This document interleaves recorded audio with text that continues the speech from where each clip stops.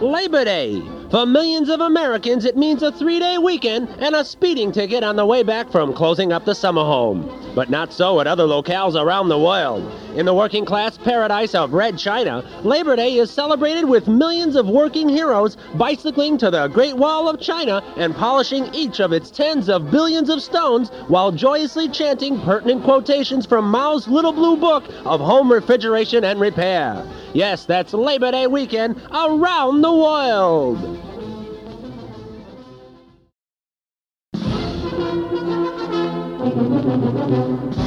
Labor Day. For millions of Americans, it means a 3-day weekend and a speeding ticket on the way back from closing up the summer home. But not so at other locales around the world. In France, the wily French celebrate Labor Day by barricading the streets and then conducting intense, hour-long affairs with secretaries, shopgirls, and female tourists. They finish off with a little cheese, a little bread, some wine, and incredibly lengthy and obtuse arguments over Jerry Lewis movies. Yes, that's Labor Day weekend around the world.